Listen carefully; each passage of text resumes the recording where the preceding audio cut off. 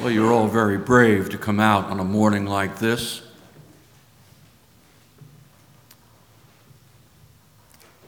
How much does it matter that we know God's name for Jesus?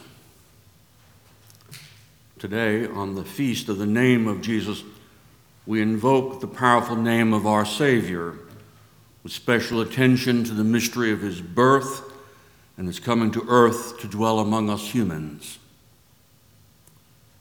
In Jesus, God has a name, has a history. In him, the divine speaks to our souls and reminds us that the business of heaven has come among us, seeking to gather us in what Jesus called the kingdom of God and promising us a glorious future. Names used to mean something. Maybe they still ought to. For our biblical religion makes the naming of an individual of highest importance.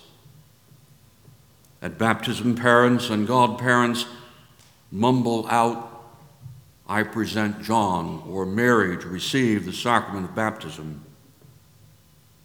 To name someone is to bestow an identity for them to live up to. And indeed, to know the name of someone is to have power over them, some influence. Name, rank, and serial number are the first and only things a surrendered soldier needs give to his or her captors. The name Jesus means in Aramaic, Yahweh saves. What does it mean, therefore, for us to name the name, to affirm that Yahweh saves as we begin a new year with its inevitable beauties and joys, troubles and challenges?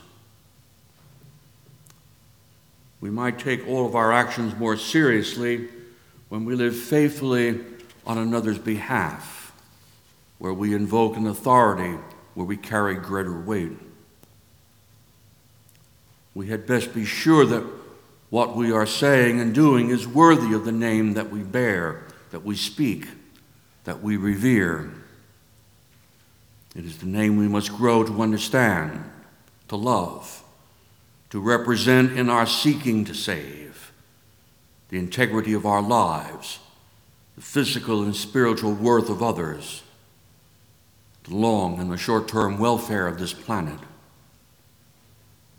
God is in the business of saving.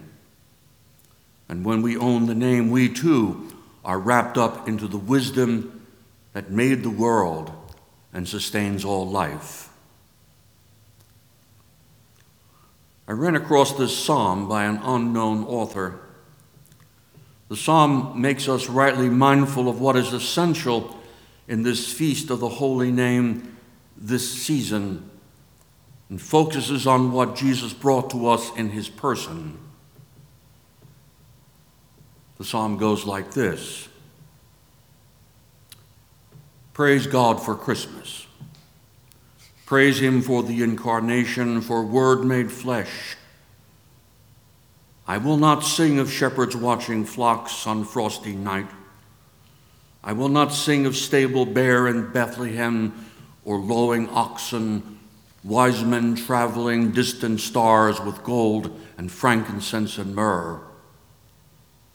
Today I will sing praise to the Father, who stood on heaven's threshold and said farewell to his Son as he stepped across the stars in Bethlehem and Jerusalem.